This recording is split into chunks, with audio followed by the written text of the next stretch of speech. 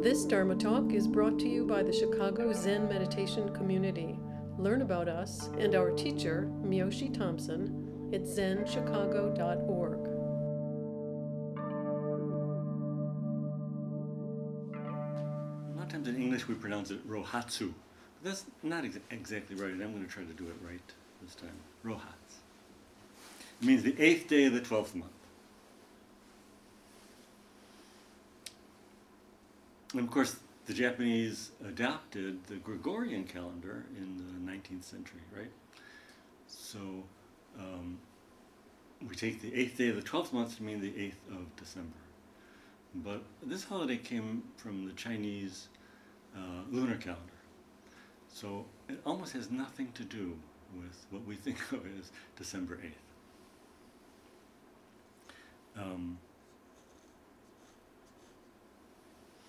I did a little research. It's interesting to see how the Chinese had actually a pretty imprecise calendar. It was 360 days, 12 30-day months. So obviously that's not going to work out, right? Because there's 365 and a quarter days in a year. And so every year the calendar got more and more off. So they had to have rules. They would add like months or days at least to the calendar so that things would kind of come out right. And they had rules for how to do this, like because they wanted like the solstice and the equinox to fall at about the same time every year, and it was just very approximate. The solstice would fall within a 30-day span someplace, but they decided the solstice would have to fall in the 11th month. So that means that Rohatsu is always after the solstice, anywhere 8 to 38 days after the solstice. Right? I always thought, gee, it's odd, we have these ceremonies celebrating the return of the light, and yet it's getting darker and darker when we celebrate Rohatsu, but it's actually not. In fact, the real date celebrating Rohatsu is at least a week and maybe a month later than the solstice. So by the time Rohatsu comes, we're really sure that the light has returned. And I think that's really right for Rohatsu, The days are always getting longer at Rohatsu. Here, in Chicago, we feel like we're spiraling down into the darkness around December 8th. But we're not just in Chicago. We're in Rohatsu.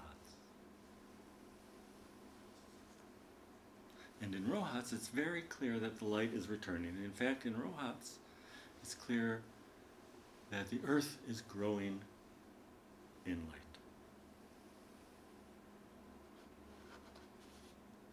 Of course, fundamentally, Rohatsu is not a particular place on the calendar.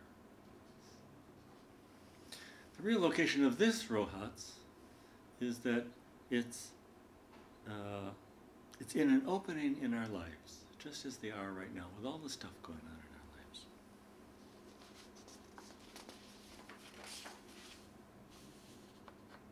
Our lives have created this opening for sesshin.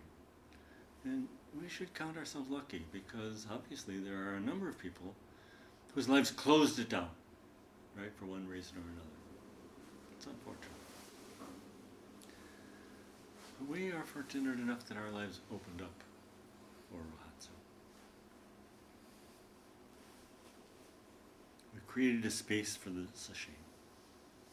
Dogen said, there are as many minds as there are people, but still they all negotiate the way directly in Zazen.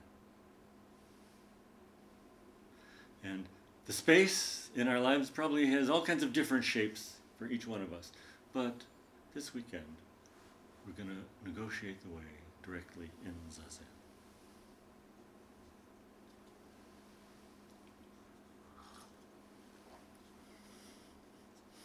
And I suppose all of us could look at our lives and say, well, I've got this going on and this going on, and Rohatsu is emerging out of that, or there's a space for that. I'm aware, that I recently finished, all my radiation treatments for my cancer, and I'm not finished recovering from the treatments, but close. It's close. So for me, Rohatz is coming kind of in that space that's being created in my life, kind of a space of recovery.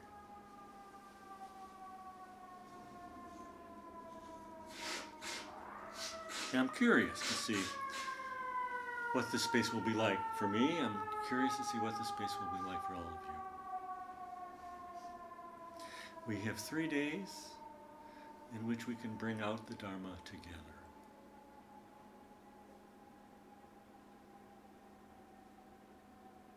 And the thing that I want to do in this sesshin is to try and pass on the practice and the spirit of the Soto Zen sesshin to you guys. I suppose that's true for every sesshin we do.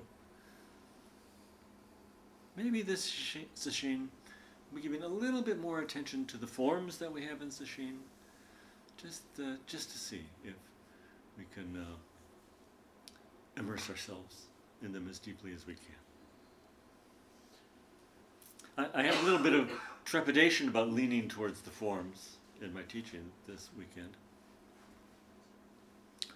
Soon after I was ordained, I was doing a sesshin, and there was a woman doing the sesshin who was doing her first sesshin. So we did zazen, and we were doing our first kinhin. Excuse me. And she was walking in kinhin with her hands in gasho. And everybody knows you walk in kinhin with your hands in shashu. But this person did not know that, or I figured she didn't know that. So I went up to her and said, the hand position is this for kinhin. She said, I tried that, but I don't like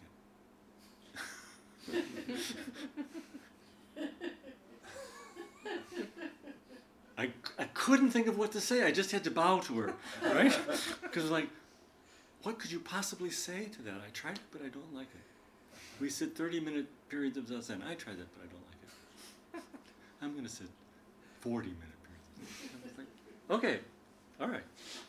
So, she was walking around in gasho, and I just left it. But she came up to me a little while after that, and she said, I don't want to disturb anybody. Maybe I should just leave. And I thought, wow. So I had tried to teach this person the forms, and in the process in that, I stepped on something that I had no awareness of. And she was mad, I think. I think that was the anger, was the emotion behind, what she was saying to me.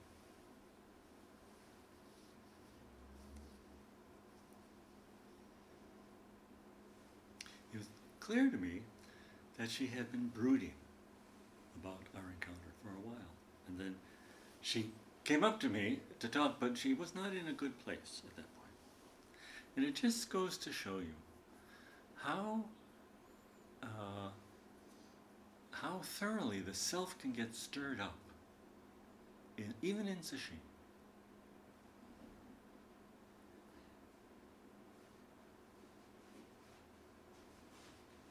And here we are in sesshin. We've relinquished most of the coping strategies that we usually use to settle the self down, right? We don't make phone calls. We don't, surf the internet. We don't check our emails. We don't do any of the things that we would normally do just to settle down.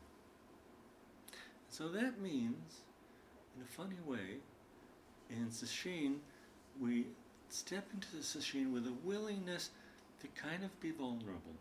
Okay, I'm not going to turn to all the things that I would normally do to entertain myself or to soothe myself. I'm going to instead adopt the things that we do as a group. Anuj was telling us on Monday about being in a kind of a difficult inner place and picking up a book and turning to the book, and how useful that was. And here in sesshin, we don't even have any books. Right? In fact, we recommend really don't do a lot of reading when you're in sesshin. Just be present with your breath.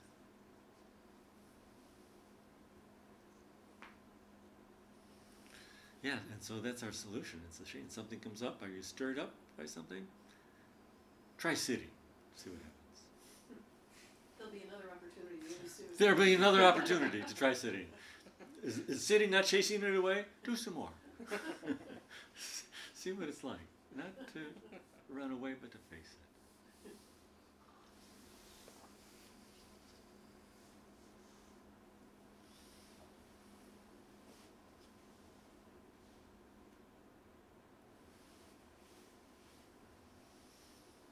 So in Sesshin, we have these forms. They're beautiful. I think the forms are really elegant. But they can interfere with, our personal preferences, and that's just something to be aware of. You might not want to walk with your hands in Shashu and Kenhin. You might not want to do 13 periods of Zazen this weekend. 13? 17 periods of Zazen this weekend.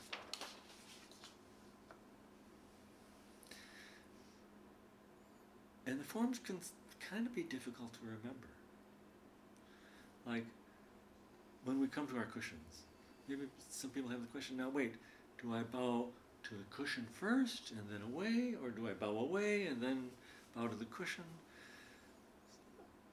So I'm hoping that this sesshin I can clear up all of those doubts, uncertainties for you.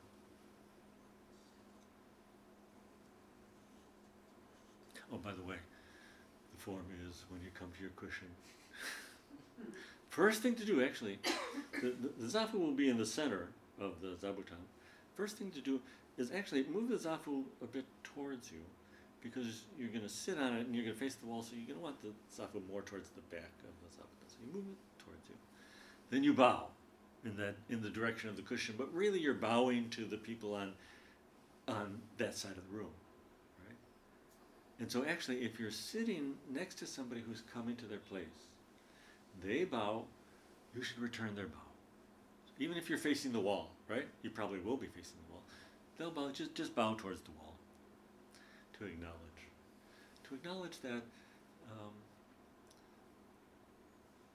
there's another practitioner who has come here to sit with you and who's just honored you with a bow, so you return it. And then after the bow towards the cushion, then you bow away. If you happen to be across from somebody who's bowing towards you, just bow towards them. I think that's a good rule. Never let a bow go unanswered. They don't happen alone.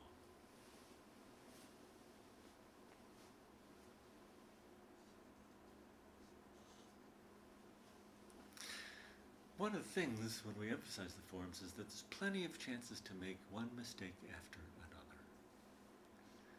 And that's fine. That's great.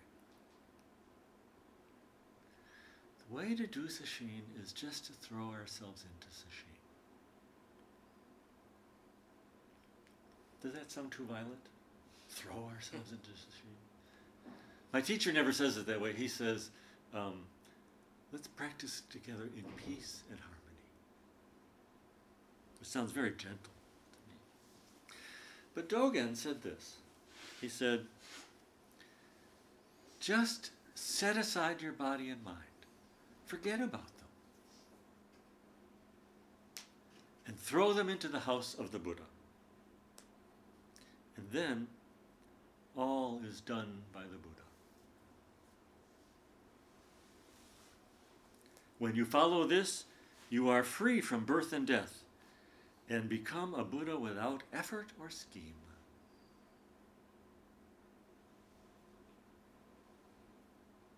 Who then remains in the mind, he asks. It's an interesting question. If we throw body and mind into sesshin, who's left? It's a good question to ask in sesshin. If I drop body and mind, who's left?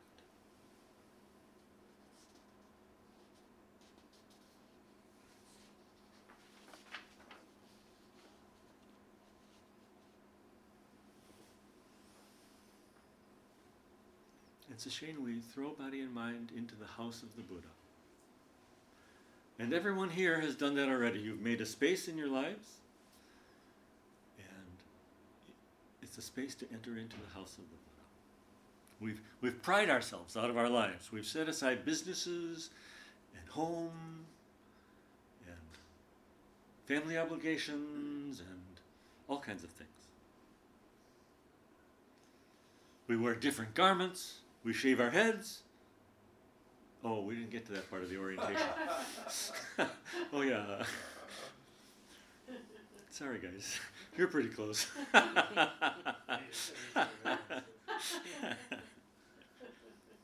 but Sesshin is a kind of home leaving. And what better time to engage in a kind of home leaving than the time we're celebrating Buddha's awakening, Buddha's own home leaving.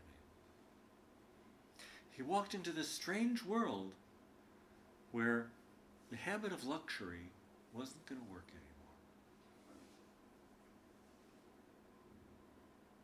anymore. Us too, when we walk into Sesshin. Instead of acting in our habitual ways, Sesshin interferes with all of that. We basically just have to act mindfully. That's the only way to get through Sesshin. We throw ourselves into the house of Buddha. In other words, we allow ourselves to be completely present in this practice.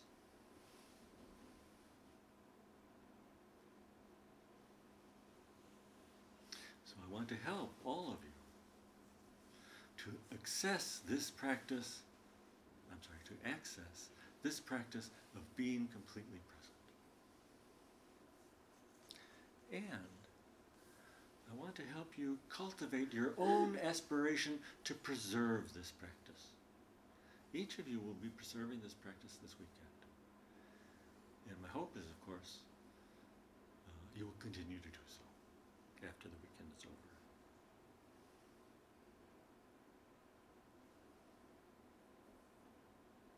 So I have this a suggestion for an aspiration for here and now at the first of 17 periods of Zazen.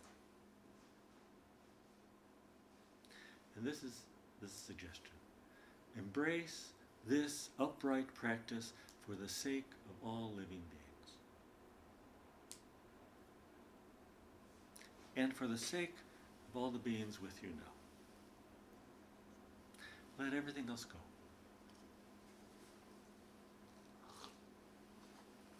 It might not be the best thing for your small selves. But all of you are so much bigger than that.